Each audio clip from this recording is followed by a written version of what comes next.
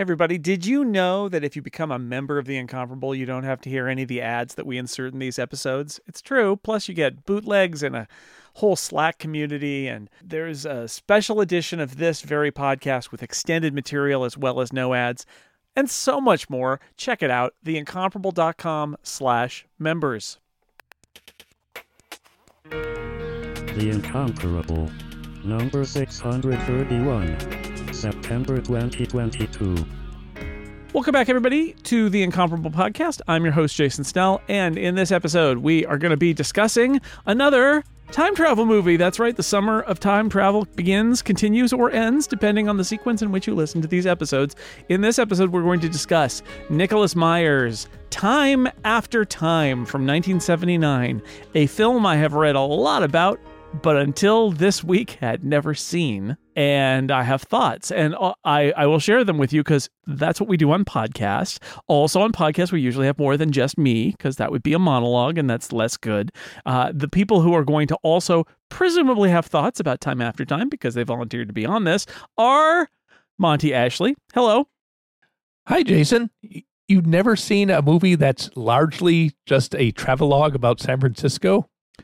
In 1979, it's pretty. Oh man, I waited for having worked in San Francisco for a couple of decades. I would not have appreciated it nearly as much if I had seen it before I worked in San Francisco, because I recognize stuff that I wouldn't have recognized before. David J. Lohr is also here. Hello. I say, this podcast is tastier than the one I ate at this morning. G. McDonald joins us. Hi. Hi, and I believe you are referring to that Scottish place, and I take offense at that. And Moises Chuyan. Hello. Was there another gentleman like me, dressed like me, who came here to change money? So this is a movie. Okay, what I knew about this movie going in is, imagine a movie, elevator pitch. H.G. Wells, author of The Time Machine, actually has a time machine, and he has to use it to travel into the present day, 1979, in order to stop, wait for it, Jack the Ripper, who has stolen his time machine and come to the present day, 1979, in order to continue his killing spree. And you know what? That is the plot of Time After Time. A fun movie with lots of shots of 1979 San Francisco. Also, Nicholas Meyer, I just want to point out, one of the creative movers behind Star Trek's 2, 3, 4, and 6, many plot elements of which appear in Time After Time. He loves sending people through time to San Francisco, doesn't he? Yeah, for them to do pairs of glasses. And pawn things. Yep, and be fish out of water on the streets of San Francisco. It's almost get hit. Amazing. In crosswalks. Amazing. This is, so I'll put, I really enjoyed this movie. This is a fun movie. Going in, I was really hopeful that I would enjoy it.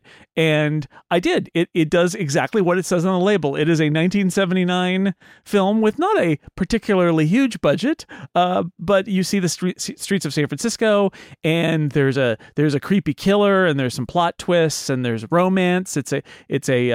Because of course it's a time traveling romance. It definitely is that. Starring, and I should mention them now, our big players: Malcolm McDowell as H.G. Wells, David Warner. A moment of honor, of silence for the great David Warner, who is here playing Dr. Stevenson, Jack the Ripper, and Mary Steenburgen, who is a bank clerk who falls in love with H.G. Wells in 1979. With an inexplicable New York accent. Yeah. It's so weird. When I think of this movie, because I saw it in 1979 or 1980 or so, wow. When I think of this movie, I only remembered Malcolm McDowell, and for the last several decades, I've been assuming he played Jack the Ripper, because he's Malcolm McDowell. Yeah, right? He has to be the villain. Well, now you got David Warner, he doesn't. He's giving off like Richard Thomas, John Boy Walton vibes. It's kind of amazing. I feel like they could have probably switched parts and it would have been fine. Yeah. Honestly. Would have worked. I don't know. I'm going to... not that many years after Clockwork Orange, he was kind of trying to get out of being a bad, nasty guy. Gene, you're gonna object because David Warner is I don't know. Sometimes he's likable. Often he's not. He is. I just mean he was the thing from that movie that made the biggest impression on me. Wow. When I saw it in 1979, and I didn't know who anybody was back then. I just was in college, and that's not what I was studying. But I hadn't seen Clockwork Orange yet, for sure, because I wouldn't have seen that at 19. But David Warner gave me nightmares for decades. And the first time I saw him in something else, I was like, oh my God, there he is again. He's so scary. And he can be nice. In fact, he can be nice seeming in this movie. And I'm with H.G. Wells' housekeeper. I'm pretty shocked that he turned out to be so horrible. He's even the doctor in one of Big Finish's alternate Doctor Who stories, which is kind of great. Yeah, that's Doctor Who great. Unbound series. Yeah, David Warner, he passed away earlier this year. Especially for fans of genre movies and TV, like it's that classic. Like, he's an amazing actor who spent so much time on the stage in the UK, and then they give him these parts. And I think he famously has a story where he's talking to what is it? I don't think it was Patrick Stewart, but it was another very famous, well-regarded actor, and they were doing Shakespeare on stage in London, and he told this story for years afterward, which is he says, well, oh man, we're closing up here, what are you doing next? And the other actor is like, well, I'm going to do Macbeth, and what about you, David Warner? And David Warner says, well, I'm doing something called The Secret of the Ooze. It's like, but the check's clear, and he brings gravitas and class to the movies he's in. But this movie is not one of those. This movie is it's good. It's a good movie, and I would actually say not as rare then as maybe now, but a good genre movie, a good time travel movie that doesn't spend a lot of money on anything, right? It's just characters, and it's the romance and the tension, and it's a good movie. There are no teenagers, nor mutants, nor ninjas, nor turtles. No, and very little ooze, frankly. Now, I mean, I will say, it's a film from 1979. It's a little slow in getting to things. A little. But it's okay. It's fine. But more expeditions than Star Trek the motion picture. Yeah. Charming is exactly how I would describe the special effects too, by the way. Oh, yeah. Yes. Yeah. It's even for 1979, they're charming. But, you don't need, it shows that you don't need to be so fancy if you have good characters interacting in interesting ways. And a fun story. Yeah. Yeah. That's true. And it's well plotted. As long as you don't spend a lot of time picking apart time travel, which you never should do. Never. No. We established that previously, or will establish that in the future, depending on how you listen to these, in our conversation about Timecop, where we decided that no, the time travel in Timecop doesn't make any sense. But if you think about it, nor does it in any other time travel movie. Well, the time kicker. Timecop finally broke all other time travel movies. It did. The approach to time travel in this movie appears to be that everybody just assumes you can't really change anything, right? Because they kind of. They find that newspaper that say, "Oh, she died." Yeah. Well, so this is going to happen. We're just going to have to deal with that, I guess. I think the characters think that they can avert it somehow, and that's what Malcolm McDowell is trying to do as H.G. Wells is he's going to save, because there's a scene, and we'll walk through the plot a little bit, but there's a scene where they get tomorrow's news, or this Friday's newspaper. It's like 4 days, yeah. And it says in a very strangely a big picture of Mary Steenburgen, and says this bank clerk was horribly murdered, and it's like, oh no, but I feel like they're trying to save her, but I do think, Monty, that the movie is saying nope. Nope. If it was in the paper in the future, that's what it will be, because they're not like changing the timeline. Everything that happens, they play fair with that. This bank clerk / glamour shots model was murdered. Yes. It was a certainty. There's nothing that could avert it. It's not that the paper is from the future. It's that they jump ahead 4 days. Yes. And then they go back 4 days. Well, yeah. I mean, so they could still change. I thought that was implied. I mean, it's not early edition. Yeah. Although I guess that's a show that never made sense to me. That was like, what? Yeah, because that's a whole other thing. Mostly it's not to do twisty turny modern time travel takes. But it is that fate of like, can we change her fate? That is the thing that spurs H.G. Wells into action. Well, right when he shows up, in San Francisco, and he's in a la Doctor Who to me, but of course it was later that he's in a museum of his own stuff where he's being lauded as a genius first time. But there's photos of him, and I thought, well, if the photos are there, he has to know that he has to go back to exactly where he was before, right? Or else, right? Right. But what does he know? He only invented the time machine. He didn't invent time travel dynamics. Oh, Gene, who cares about any of that? Everyone just wants to see Malcolm McDowell and Mary Steenburgen fall in love. At the end, when he says he has to write those books, fiction, I hope, that's the time I realized that H.G. Wells exhibit must have had a whole room of War of the Worlds. That must have really worried him. Right. Exactly. Well, and what's been weird is I've been doing a lot of time travel research this year because I'm doing a time travel project. I thought you were building a time machine. I'm building a time machine. By time travel project, David. I didn't specify. But the thing that's interesting is, and I'm not sure when this turning point happened, but for a long time, your time travel stories were always, I'm going to the future, or I'm going to the past, and I'm going to visit, and I'm going to check things out, and then I'm going home. And somewhere along the way, it became, let's see every possible variation on the future or the past. Let's see what happens if I change this. You have alternate timelines. You have multiple universes where it's all about regret and wanting to change things and fix things. And I'm trying to figure out where that pivot is. I don't think it's Timecop. But Back to the Future maybe had actual changing of the timeline and the ripples and ramifications as a major part of the plot in a way that maybe that's true. I have an answer that I can't think of right now, so I will not bog down the show while I look it up.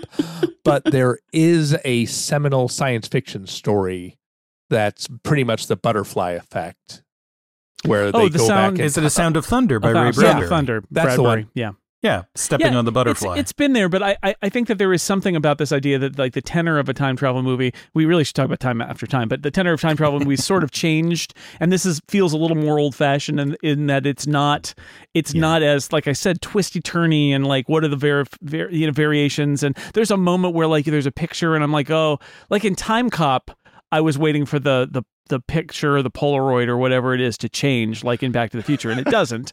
But I love that we keep going back to Timecop. Timecop. Well, we expected something reasonable from Timecop. It is the touchstone of Timecop. That's true. This movie is basically classic Doctor Who, where the time machine just gets you to wherever adventure. the story is going to happen. Yeah. Right. What we're really saying is it's no Timecop. Yeah. Well, and that's, Monty, the Doctor Who analogy is exactly right? Because with Stephen Moffat's Doctor Who, it became about time travel, whereas before it was more like it was the conveyance to get you to your story. And Time After Time is much more about what if H.G. Wells pursued Jack the Ripper to 1979 and the time machine is how you get there. But that's not what, and the answer is one of them kills a lot of women while the other one falls in love.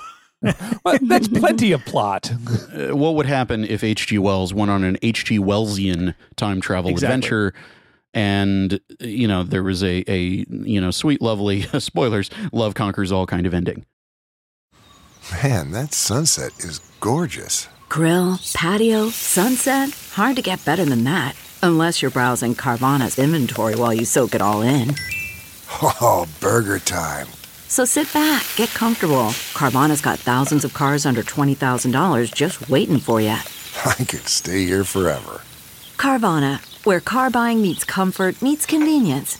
Download the app or visit Carvana.com today. All right, so I'll step through it at least quickly so we can call out points that we liked. We start in a, I would say, a what we all think of old London as being, right? It's foggy, old ye oldie London town. Extremely foggy London. Foggy, a drunk floozy, a POV shot. She's horribly. There's a musical stopwatch with pictures. The guy's name is John. Isn't that fitting? And then he tears the fabric of her dress. It's a ripping sound.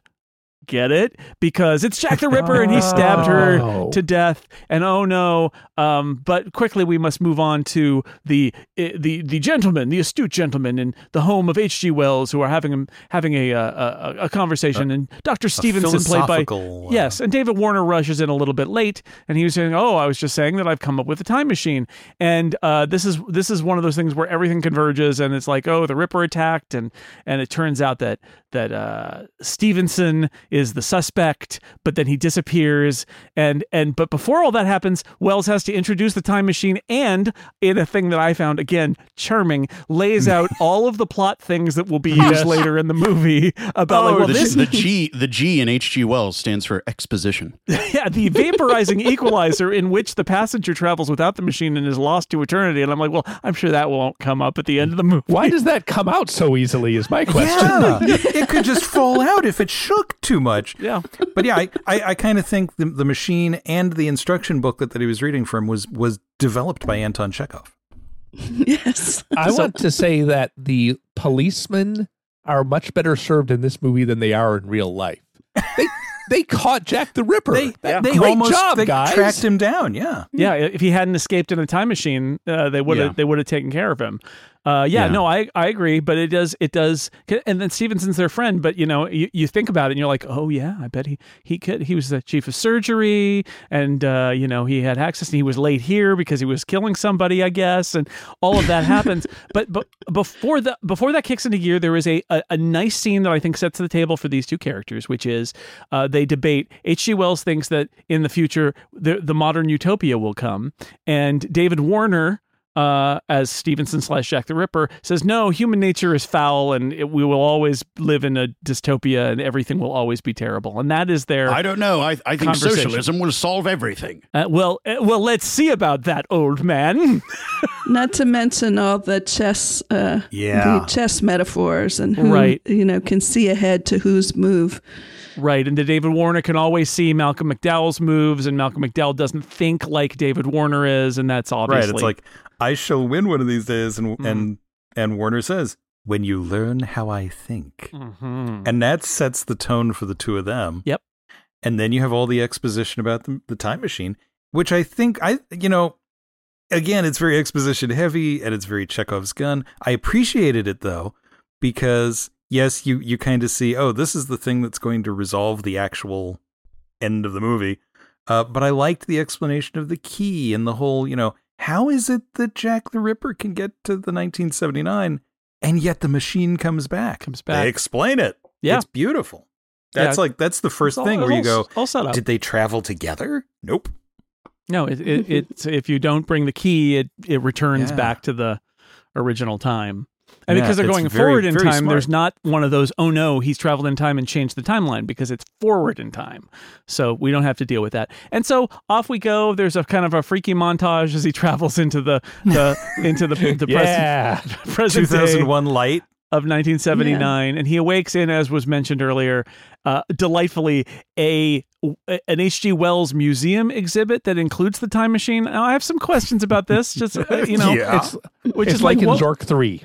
So the time machine is there, but then the new time machine, the time machine from the past materializes on top of itself from the future. I'm sure it's fine, and then when they leave it, whatever, it's fine. It's still there when they leave? It's calling the time not there when it leaves. No, it disappears. That's right. Someone has stolen the time machine. Or something. Maybe send it back or something. The purported time machine. Yeah. Maybe it went to a different time. It doesn't matter, though. I like the idea that you would wake up. It's actually not played as much as it could have been, which is the horror of seeing your life laid out before you as an exhibit in a museum. as it could be. I mean, if anything, Captain America, the first Avenger, did a grimmer take on, look, you're literally a museum exhibit now. Mm-hmm. Yeah. Right, exactly. Right. No, that's the idea. Or Winter Soldier was that maybe, but yeah. Was it not? But it's the idea that you're out of time. And so here, I mean, H.G. Wells is like, oh, okay, well, I guess this is for me, but let me see Utopia. And he goes outside, and of course, there are pictures of me. And the first thing he meets on the steps of the museum, Harry Krishna's, because it's 1979. He sees an airplane. There's a traffic accident. Well, he meets a museum security guard, which is far less competent than London police, apparently. Of the past, sees no reason whatsoever to raise any sort of alarms about somebody in a Victorian England antique exhibit. You know, well, fine, go on. You know, that's really the difference between American rented cops and British cops of the 1800s. Scotland Yard. And this is where the glasses thing happens too. Where he's got I got my glasses. I need new glasses. I'll get these glasses. Those glasses will be these glasses. That whole thing that comes back in Star Trek. People who were not alive in 1979 will not understand how funny Hare Krishnas were. Yes, but they're in Airplane. They're in this. I'm certain they are in a ton of 1979 through 1981 movies. Yep, I think they're in several of the airport movies that Airplane is spoofing. I mean, when I was in college, they were a great way to, find a good vegetarian lunch. But in late 70s movies, they were a great punchline. Corey Feldman, he's in there. He's the kid. Little kid. Yeah. I wouldn't have recognized him, but I saw that him man? in the credits. Well, he's the man who's in this exhibit.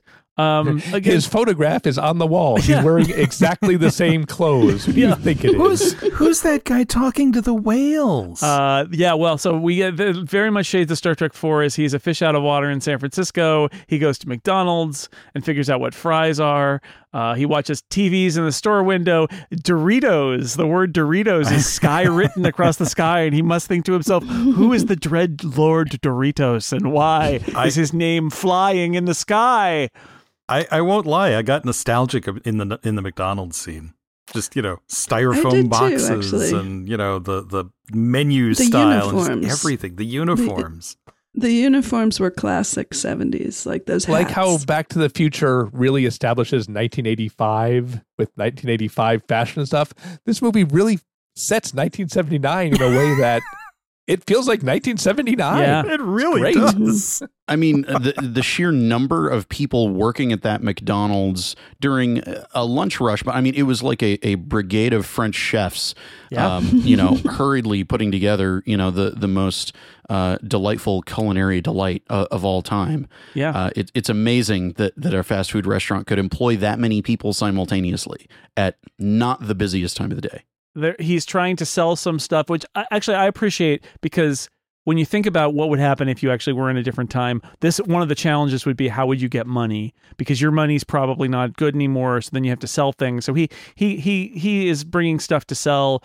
The jeweler says, I haven't seen something like this since the Second World War, which we get that moment where he's like, World War, Second World War, right? Which is very nice. The jeweler has a Holocaust tattoo, which is not really discussed, but there it is. It's like laying it all out, the horrors of the 20th century, H.G. Wells, that you don't know anything about. But I'm just saying, Jack the Ripper's argument looking pretty good right now. But he has no ID. And he's like, but I give you my word as a gentleman. So he wants to go to the church to stay the night and isn't allowed. And so, Utopia. He sleeps on a bench in a playground, and then the next day he goes to Banks, and is trying to find Jack the Ripper, because he's doing a little legwork, a little detective work, because he presumably also needs to get money in order to survive in this society. And we see him meet at the British bank, the inexplicable New York accent of Mary Steenburgen, who is the officer in charge of foreign exchange, and she saw his friend yesterday, and he's staying at the Hyatt Regency on Drum Street. This film brought to you in part by the Hyatt Regency Resort on Drum Street in San Francisco. Hyatt Regency, we harbor murderers. Jack the Ripper here. She offers to show him around. Her name is Amy. Her number's on the card. You ring. She's immediately besotted by him. Absolutely. Just, HG, no questions asked. She's like, it's a dandy who's acting as if it's the 19th century. This is my thing, and okay, fair enough. So he's going to go over to the hotel, but he gets a crazy taxi driver who drives like a maniac. He thinks he's in Bullet. That's what it is. That's my note. This bit comes out of nowhere because, like, I get that you might have your 19th century guy taken aback by how taxis drive in 1979, but this is not how taxis drive in 1979. This man is a lunatic. He's a menace to society. Hard turns. This was just bad. This was just bad luck of the draw. Yeah. And we've all had that. We've all had the bad cab driver. Yeah. Oh yeah. Yeah. Sorry, welcome to the 20th century. Our drivers are really bad. So he finds David Warner, and you're like, well, this is wrapped up quite nicely. Yeah. Well, and he literally does a candygram moment. Like he knocks on the hotel room door, and it's clever. like, your breakfast, sir. Breakfast, sir. It's almost the same line reading, too. Yeah. And Shark. Candygram. And he says, I need to take you back. And he's like, no, look at the TV. I've got it tuned to the Society is Terrible channel.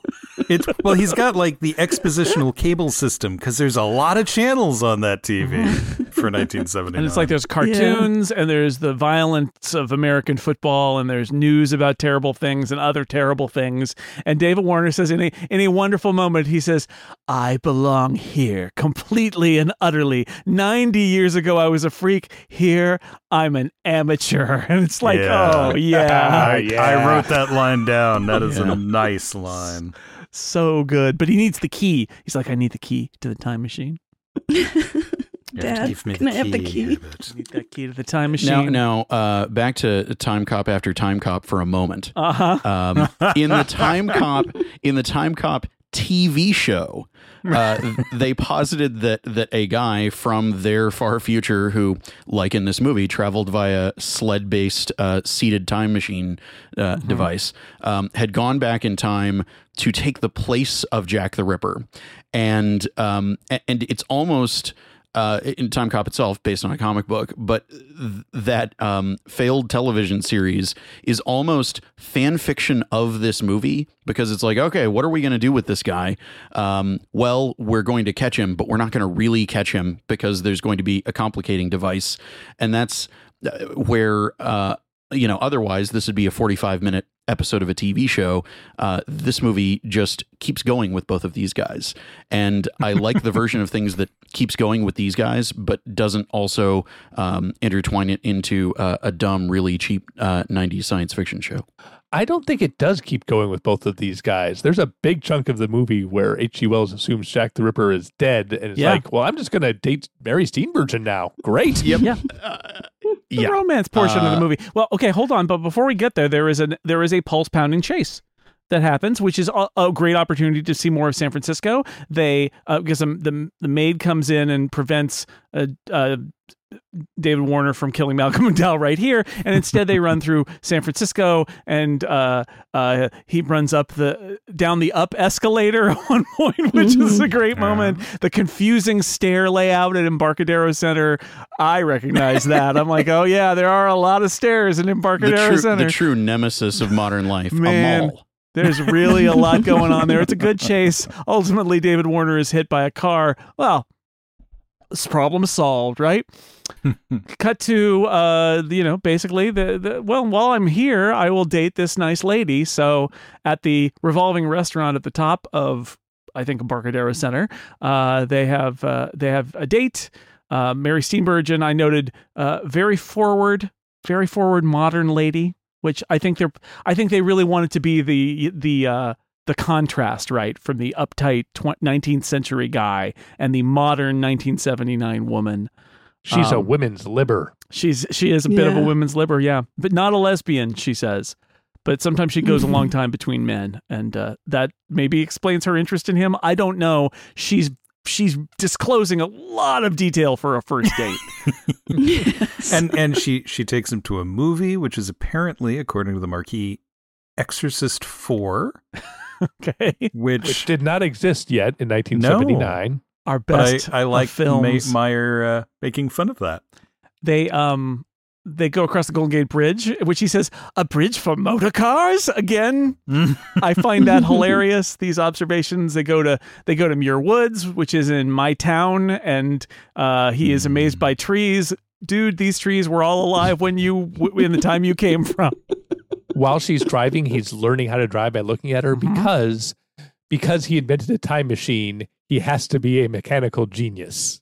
Yeah, I guess. Right. I don't think the actual H.G. Wells was, but that's it. And I can't remember. I think he said someone built it for him. I don't think he built the machine himself. Yeah, he's working with some scientist or something. Yeah. Like it's really but it's not just addressed, right? off-screen. Like it's like, suffice it to say, there's a time machine. Who designed it though? Because it looks amazing. Right.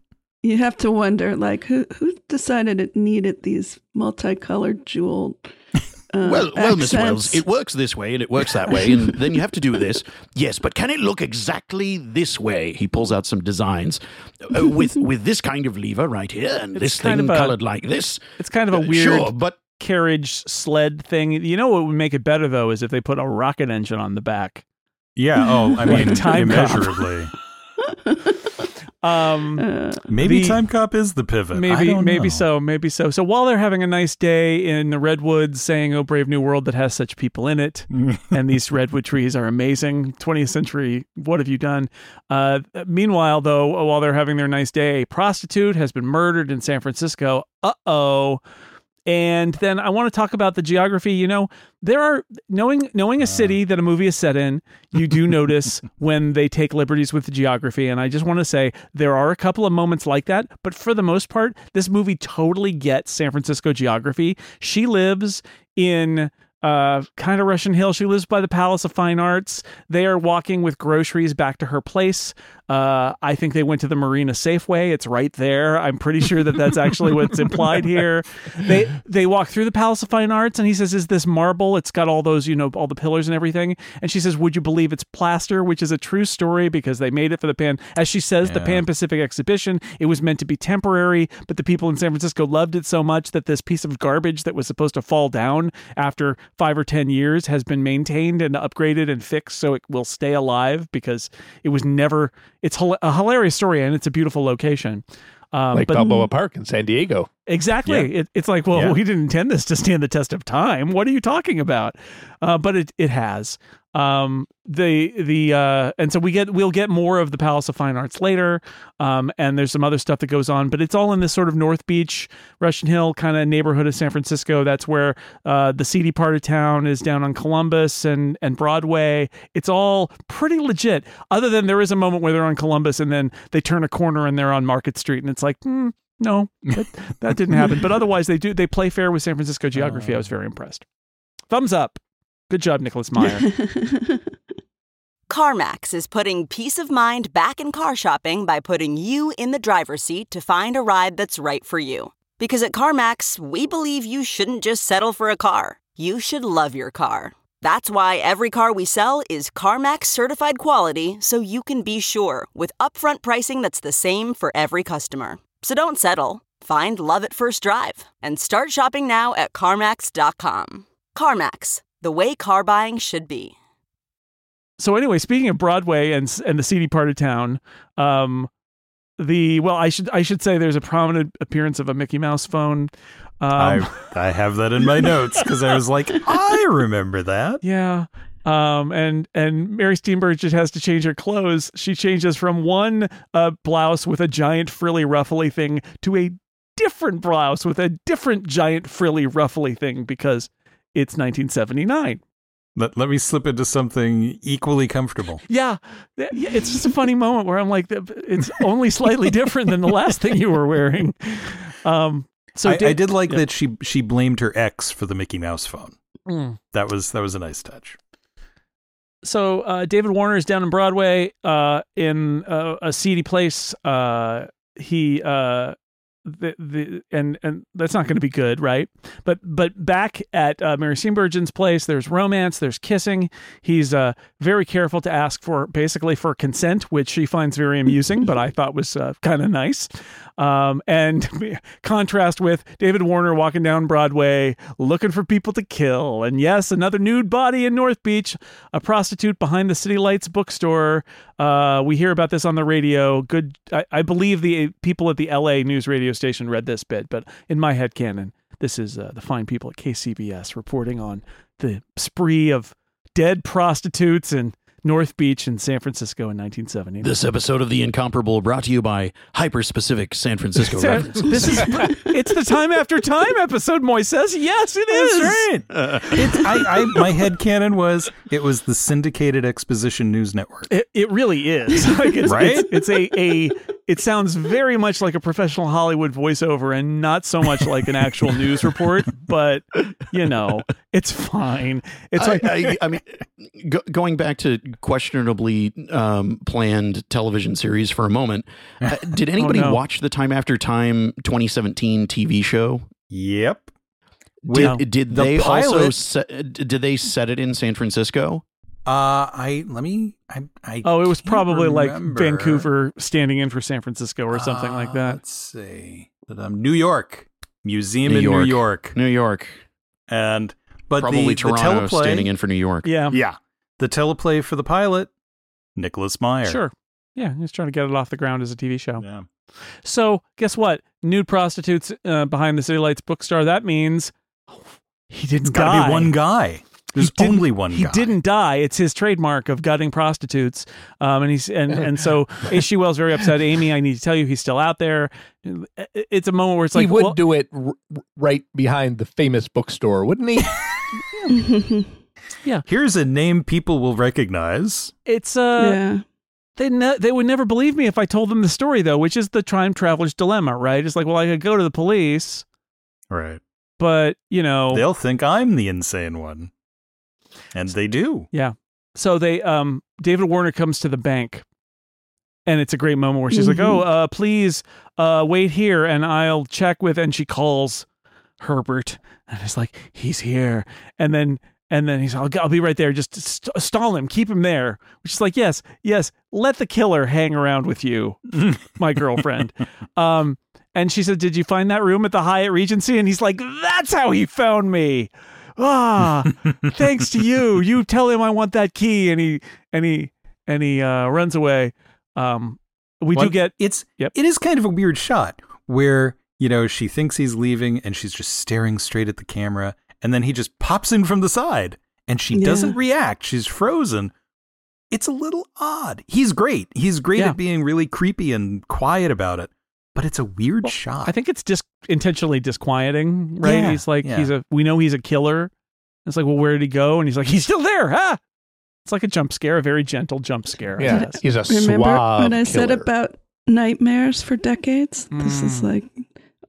just the fact when he walked into the bank, even watching it this time, which is my second time watching it, so many years apart, I was like, oh, no.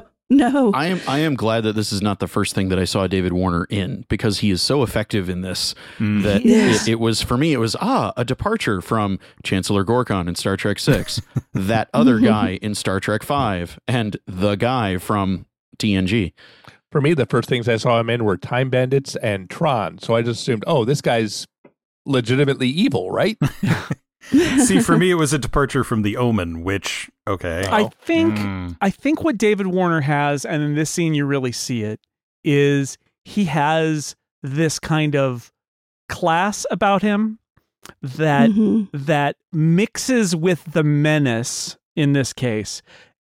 And it creates this really nice mixture of like, I respect him, but he's also a monster. And I love it. I love that he's restrained. Like he's not getting out his knife in the middle of the bank, right? He's like, oh, no. This is a bank. This is a place. But you tell him that I need that key. He's civilized insane. Yeah, I agree that he's civilized. I don't think he's always restrained, and I might have more to say about that in a different time travel movie. Oh yeah, in this movie, and especially in this scene, he's got these. I'm an English gentleman who also murders prostitutes, and it's like, okay, it's menacing. I thought Monty was about to throw to a clip of Monty on another episode that hasn't been recorded yet. Amazing.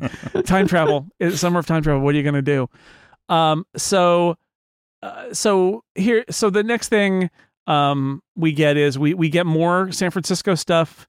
There is a great, again, thank you, Moises, specific San Francisco references. I'm just going to mention they walk by the Viancourt Fountain in Embarcadero Center, which is amazing because this is 1979. So the Embarcadero Freeway is behind there. The fountain still exists. It's really ugly, but the freeway's been torn down. It was torn down after the 89 earthquake. So it was quite a little moment to document a part of San Francisco that I know really well, but is completely different than it was in 1979. They go to the scenic Marina Green, which is where you get the beautiful view of the Golden Gate Bridge.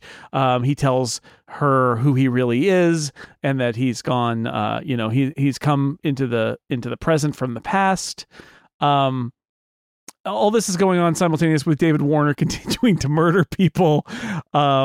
They go forward. All right, that's great. Hey, everybody, again, his name is Jason Snail. He'll be playing this Safeway every weekend. That's been his Type 5. At the Marina Green. I want to say that we know he's killing people because they'll walk past newspapers that say more prostitutes murdered, or it'll be on the news, and they just keep missing it over and over again. Well, he does go on that one date with the lady who asks him if he wants some grass, and then he kills her. Now, so a really nice, because I love how Nick Meyer will do set design and just like set details, like in Wrath of Khan, where he's got Paradise Lost and on top, Moby Dick and all that stuff. In her apartment, there is a very prominent poster for Stephen Sondheim's Follies, which is set in 2 different time periods and is all about regret and youth and age. And it's really interesting that it's in this. That's not unintentional, I think. Right. So they go briefly to the future in the time machine to show he can show off his time machine, basically. But there's the Saturday newspaper. Don't read the headlines. Oh, we read the headlines. She's the 5th victim of Jack the Ripper in modern day San Francisco. So he says, you should come back to 1893 with me. She says, I'm a 20th century woman. Be reasonable. And he's like, no. I have to stop him. I'm responsible for him. And he says, we're going to stop his next murder. Right. Time is not our enemy is a line that comes up here, which is kind of fun. Again, cut to David Warner at a disco looking for more victims. Like in this section of the movie, David Warner in a disco is delightful by itself. As they're falling in love, we just keep getting these sets. Meanwhile, murders. It's like just keeps happening. And the disco, another example of somebody in 1979 going, what's ludicrous about the time period I'm in right now? Discos. Here we go. I mean, you could say he's manic at the disco. Oh, I was going to say it's Warner at the disco, but yeah, either way. Yeah. I think it's interesting. They gave him a more of a range of wardrobe than Mary Steenburgen, because he started out with this suit. He was like, and then it's sort of inexplicably, the next time we see him, he's in that like very 70s. My father had this outfit, vest with a dress shirt and pants. Yeah. His haircut fits perfectly. He says, "This is my time." Like here, I'm an amateur. When he got that, and so he immediately starts dressing like he's from the time period, whereas Malcolm McDowell does not. Right? Like so he's. This is the idea that this is a degraded age, and he belongs here, and he's going to dress in this era, and he's going to kill, and have a great time killing people in 1979. And so he's seeing the sights and dressing like the locals and the whole thing.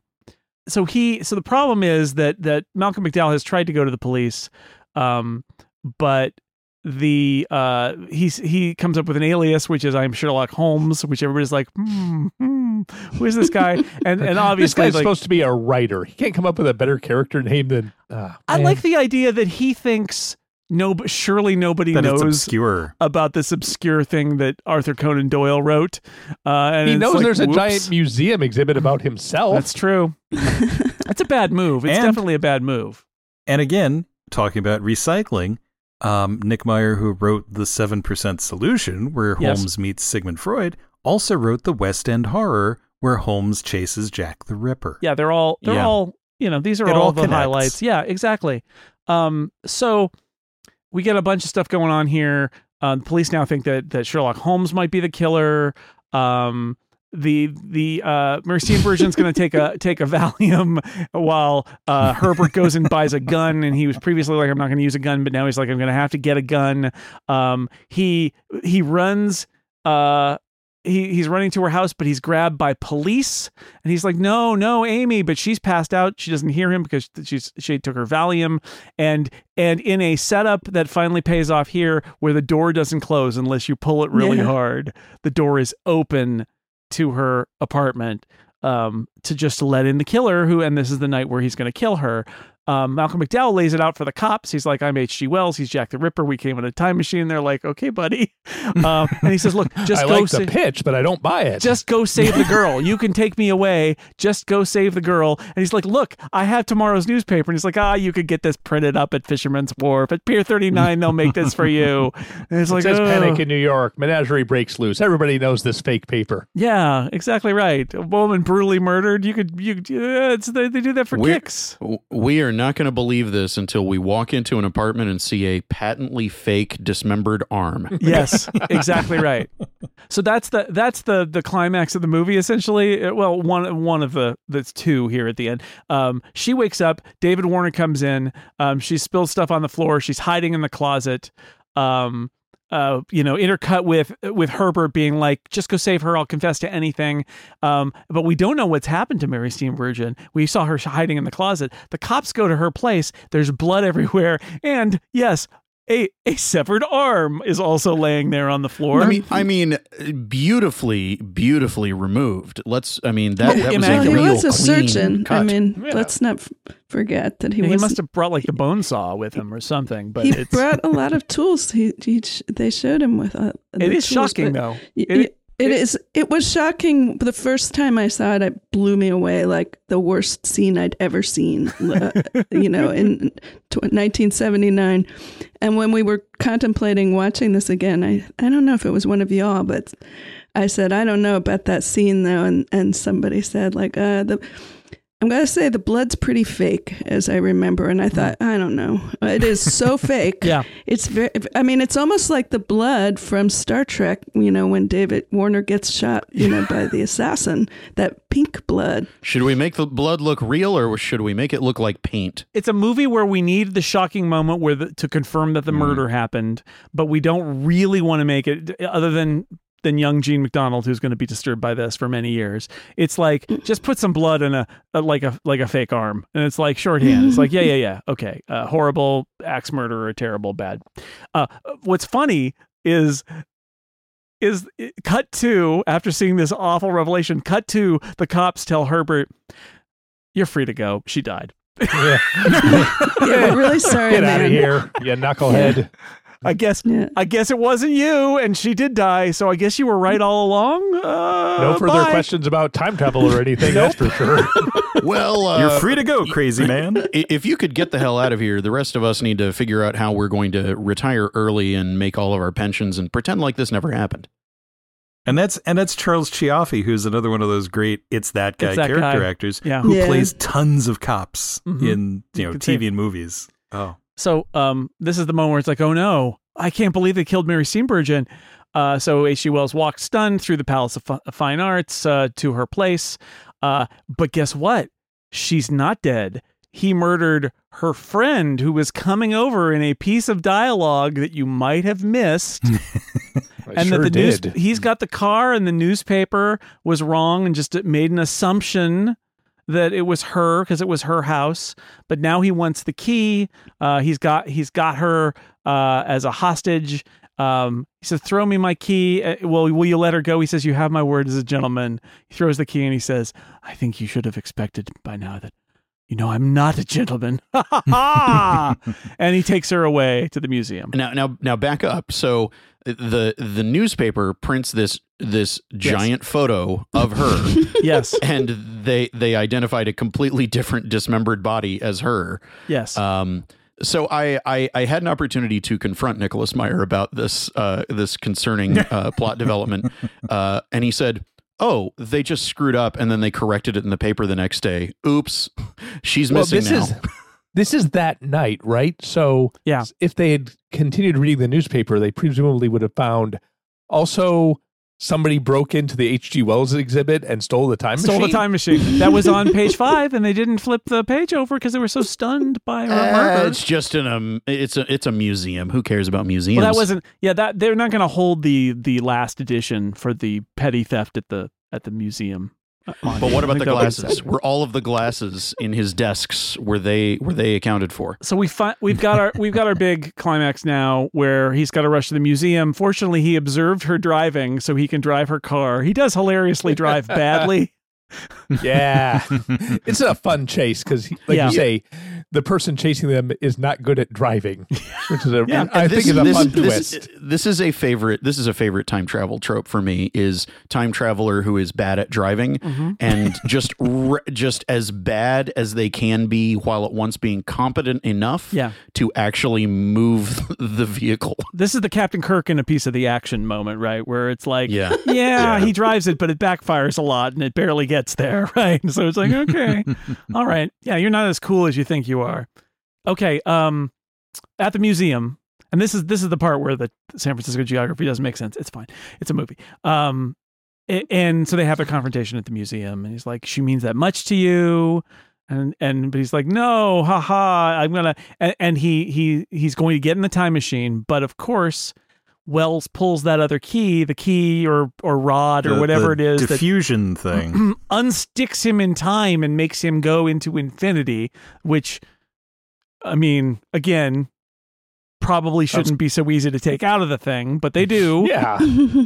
And that's the last anyone will hear of Jack the Ripper. He's now in infinity. In infinity. Great. Yeah. Spread out across all of time and space. And the way that he explains that at the beginning is very much rich gentleman who had this explained to him by the people who actually did the work. Yeah, and right. is explaining it in the way that it kind of made sense to him, or the abbreviated version that he could remember. So where Jack the Ripper actually ends up, I don't know. He could end up in a TV show. Room for a sequel. 30 years later. Room for a sequel. The author whose unfinished book this was based on, and then finished the book, did write a sequel where Amy and H.G. Wells come forward in time again to pursue Jacqueline the Ripper.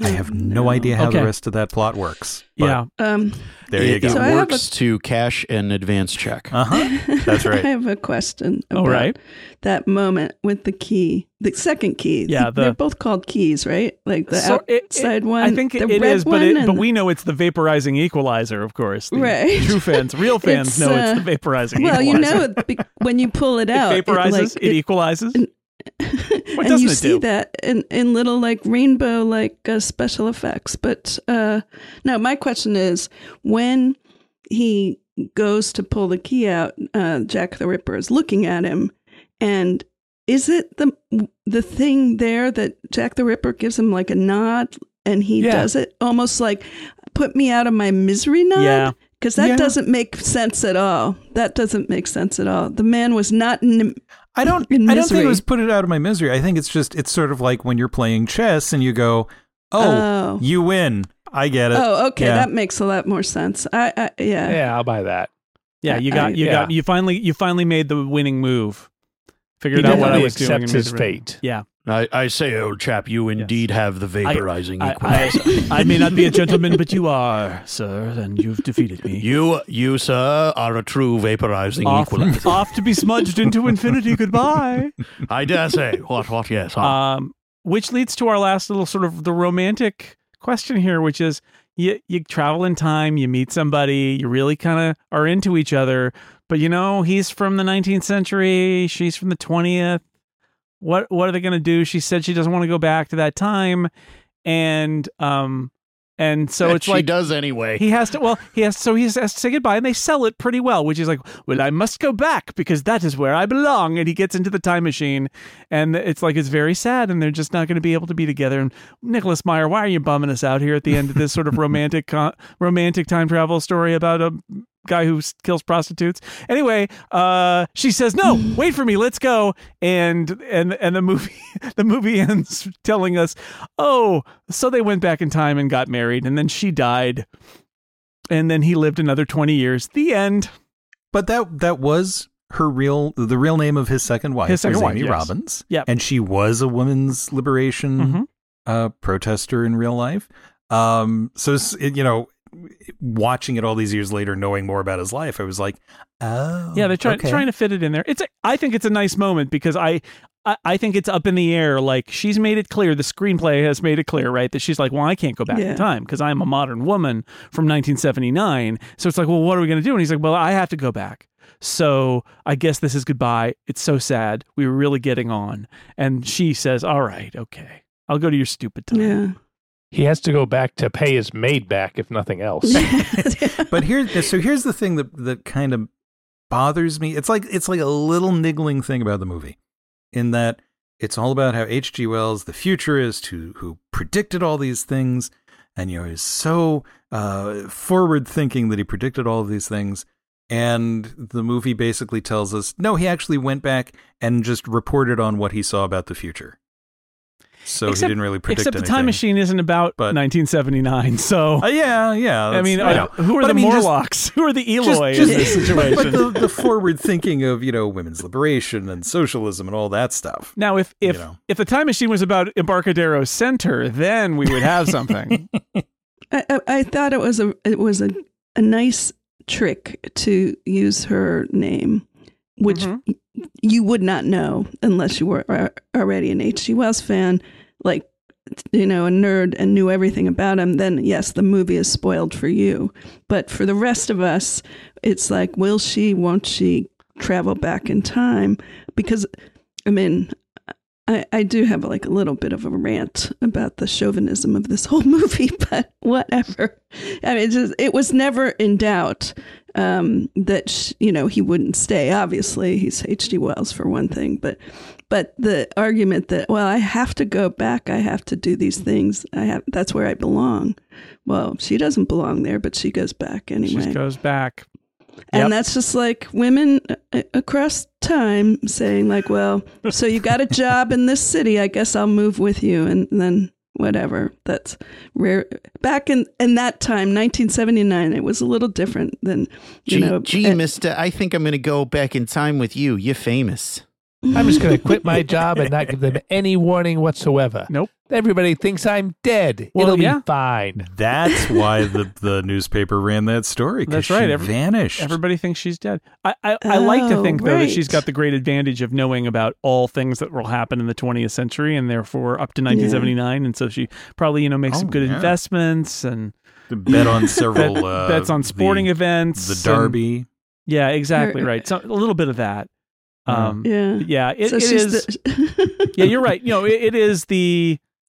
I mean, the movie's got it's H.G. Wells, right? So we know he has to go back because that's how that works. And she's put in this position, and that's why I thought it's like, are you going to do this movie? Are you going to be sad? And it's like, no, she's gonna go back to that time when women are treated terribly, and she's going to do it for her man who she's just met. But then they do have the time machine. Like, if it doesn't work out, she can just pop back to 1979, I suppose.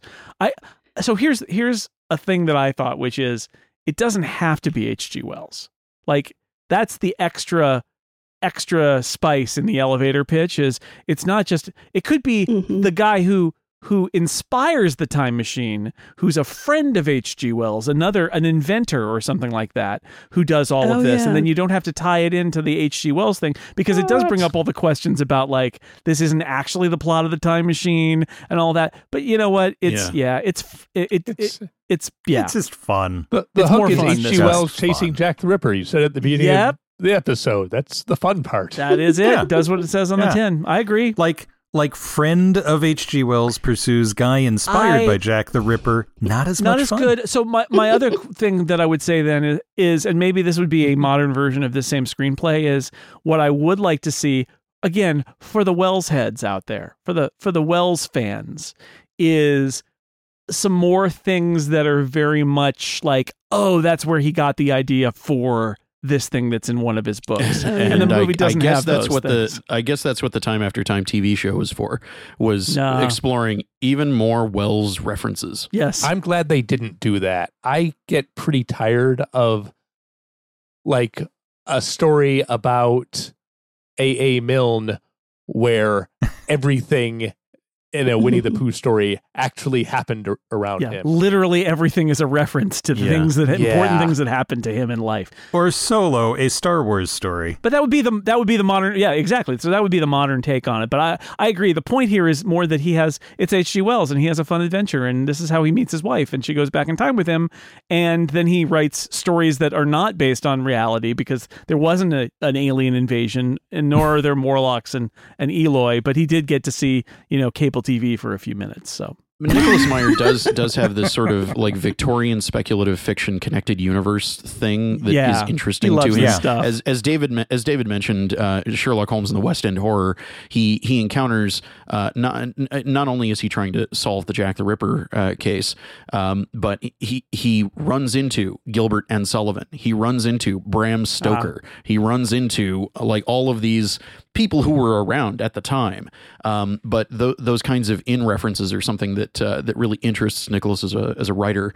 But I'm with Monty. I'm glad that there was some restraint, at least with the movie. I don't know what the TV show did or where they thought they were going to take an ongoing regular TV series with this premise. But probably in that direction. And that's not as interesting to me as the kind of one-off and then ignores some of the inconsistencies. And again, we're talking about time travel. So what's consistent anyway? Yeah, he doesn't. Maybe they decide, well, no, you can't make it about the actual. That's not. In fact, she would even tell him like, no, that you don't write about 1979. I can tell you, I didn't. Look, I read the Cliff's Notes version of your books in school. I didn't read the actual books, but I'm pretty sure that they don't mention the Palace of Fine Arts. And they get back to England, and he says, "So, you remembered everything. I didn't write down any notes. Ooh, here's the thing. I'm just not that big of a fan." No. Herb. It could be that while he was watching TV, he came across the George Pal movies. So he saw the War of the Worlds and he saw the Time Machine. Mind-blowing. No, remember, he says, I have to write all these books. Fiction, I hope. So he knows he's going to write a bunch of books and he might have gotten the titles, but that's all? But that's all. Yeah, I think so. And not one of them is the horror of the taxi driver. So he leaves that for Martin Scorsese. Yeah. Or Bullet. Fun movie. It's fun. Yes. It is fun. The music, and now I say, the opening assaults you with music, but the music throughout has a very Star Trek the original series vibe to it, and it works. It's really nice, except for the opening. The opening is just too much. The opening, when I started it up, I thought, I don't remember this opening, and I think maybe it's like a spoof of something. And then they say, you find out you're in a theater like for something, and then it wasn't. It's seriously, meant seriously. And I thought, 1979. That's my take on this movie for time travel. It's me who's traveled back to 1979 and said, when you saw this the first time, the credits didn't bother you, or when you saw the blood before, you were really afraid of it. So things were different. The way they, the aesthetics of opening credits, I guess. No, that's not true, because some were really great. That one was just not that great. It had that young Frankenstein kind of feeling to it, and the words coming forward at the camera. It didn't fit the movie. I didn't think at all. So I wasn't expecting it. I did not remember the opening credits, but I don't know. Anyway, you get into the movie and you forget all about them, right? The only other thing in my notes is one of my favorite flips of an old running joke. It's something that I think it started in an episode of The Frost Report with John Cleese, where he takes glasses off of a woman and goes, "Why, Miss Jones, you're beautiful." And there's a point where Mary Steenburgen takes off Herbert's glasses and just says, "Why, Miss Jones, you're gorgeous." And it's just a nice flip on the sort of traditional male chauvinist version of that. It's just very nice. I wanted to mention my two favorite examples of him being old-timey. Yes. Which are, one, he always describes Stevenson as flaxen-haired. Yes. Have you seen the flaxen-haired gentleman that came into the hospital this morning? Yeah. And they're like, "Oh, the flaxen-haired guy." Yeah. And also, I really laughed when he said, "She lives at 2340 Francisco." Yes. No one says that. It's fun. In the phone book, I think it says San Francisco, so they're not even getting the road right. No, Francisco is the street. Right, well, that's what I thought, but the phone book listing is... Well, it's 2340 Francisco, San Francisco. And that is by the way, just geography here, 2 blocks away from the Palace of Fine Arts. It is absolutely accurate. I can't believe because let me tell you, he doesn't get it right in Star Trek 4. I mean, which is directed by Nimoy, but he was involved involved in the story. But that movie gets San Francisco geography entirely wrong. So it was nice to see it done right here. So. Well, no, here's why he gets it entirely wrong: because of the quantum entanglement issues caused by taking a bird of prey that far back in time. Yeah, I know. That's how they broke San Francisco. They turned the Golden Gate Bridge the wrong way around and everything. So a good entry, I think, in the summer of time travel. Little time travel, little romance, little murder, but gentle murder. For me, the thing that holds the whole thing together. There was fake blood all over that room. Yeah, I know, and an arm. Gentle by today's standards. The thing that holds the whole movie together really is. I mean, in real life, Malcolm McDowell and Mary Steenburgen fell in love making this movie, and as contrived or silly or fantastical as the script and the movie may play it, silly even at times. You can pick up on that genuine connection between the two of them, who despite plot elements that may be a little silly or a little bit far-fetched, you believe that those two people are completely into each other and infatuated with each other. Yeah. Oh, very much so. The scene where after their whole day, like she winds up spending a whole day taking him around to all these things, and they're just sitting on the couch at opposite ends, staring forward and being very proper. And then she says, "If you don't take me in your arms right now, I'm going to scream." And there's just the look on both their faces is delightful in that moment. And yeah, no, it really comes through the whole movie. Well, practically the first thing he says to her is, "I'm a fan of free love." Wink. I have been told of this. Mm-hmm. Wink. Considering, as far as I can tell, he never had his clothes cleaned or took a shower. She must have really been into him to put up with him for those few days. Maybe she took him to like Union Square or something and got him another maybe that two. First night together was real was quite a lot for him, and he slept in a bit, and she went, "Okay, I've got to send his clothes to be dry cleaned, do some laundry here." All right, well, another successful summer of time travel movie is done. More successful. Yeah. This is a fun one. I'm very glad I have watched it, and again, gold star for the geography. All the San Francisco people know what I'm talking about. Let me thank my panelists for joining me on this trip forward to the far future of 1979. Monty, Ashley, thank you. I was a little disappointed they didn't have a scene in Alcatraz. But we saw it in the background in the restaurant. Yeah, spinning. Almost every San Francisco movie. It's true. David J. Lohr, thank you. Thank you. I will go diffuse myself now. That's right. Well, I nod. You have to do it. That's what happens when your vapor is equalized. Moises Chuyan, thank you.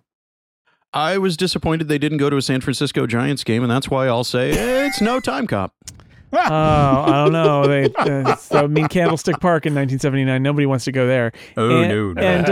And thank you also to the flaxen-haired Gene McDonald. I didn't do that right, but thank you, Gene. Thank you, and I will be continuing to be grateful for my right to vote. Yes. Mm-hmm. And thanks to everybody out there for listening to this edition of The Incomparables Summer of Time Travel. We might be done, or we might be continuing, or, who knows? Only next week will tell. Or last week? I don't know. It's time travel, people. It's very confusing. We'll see you then.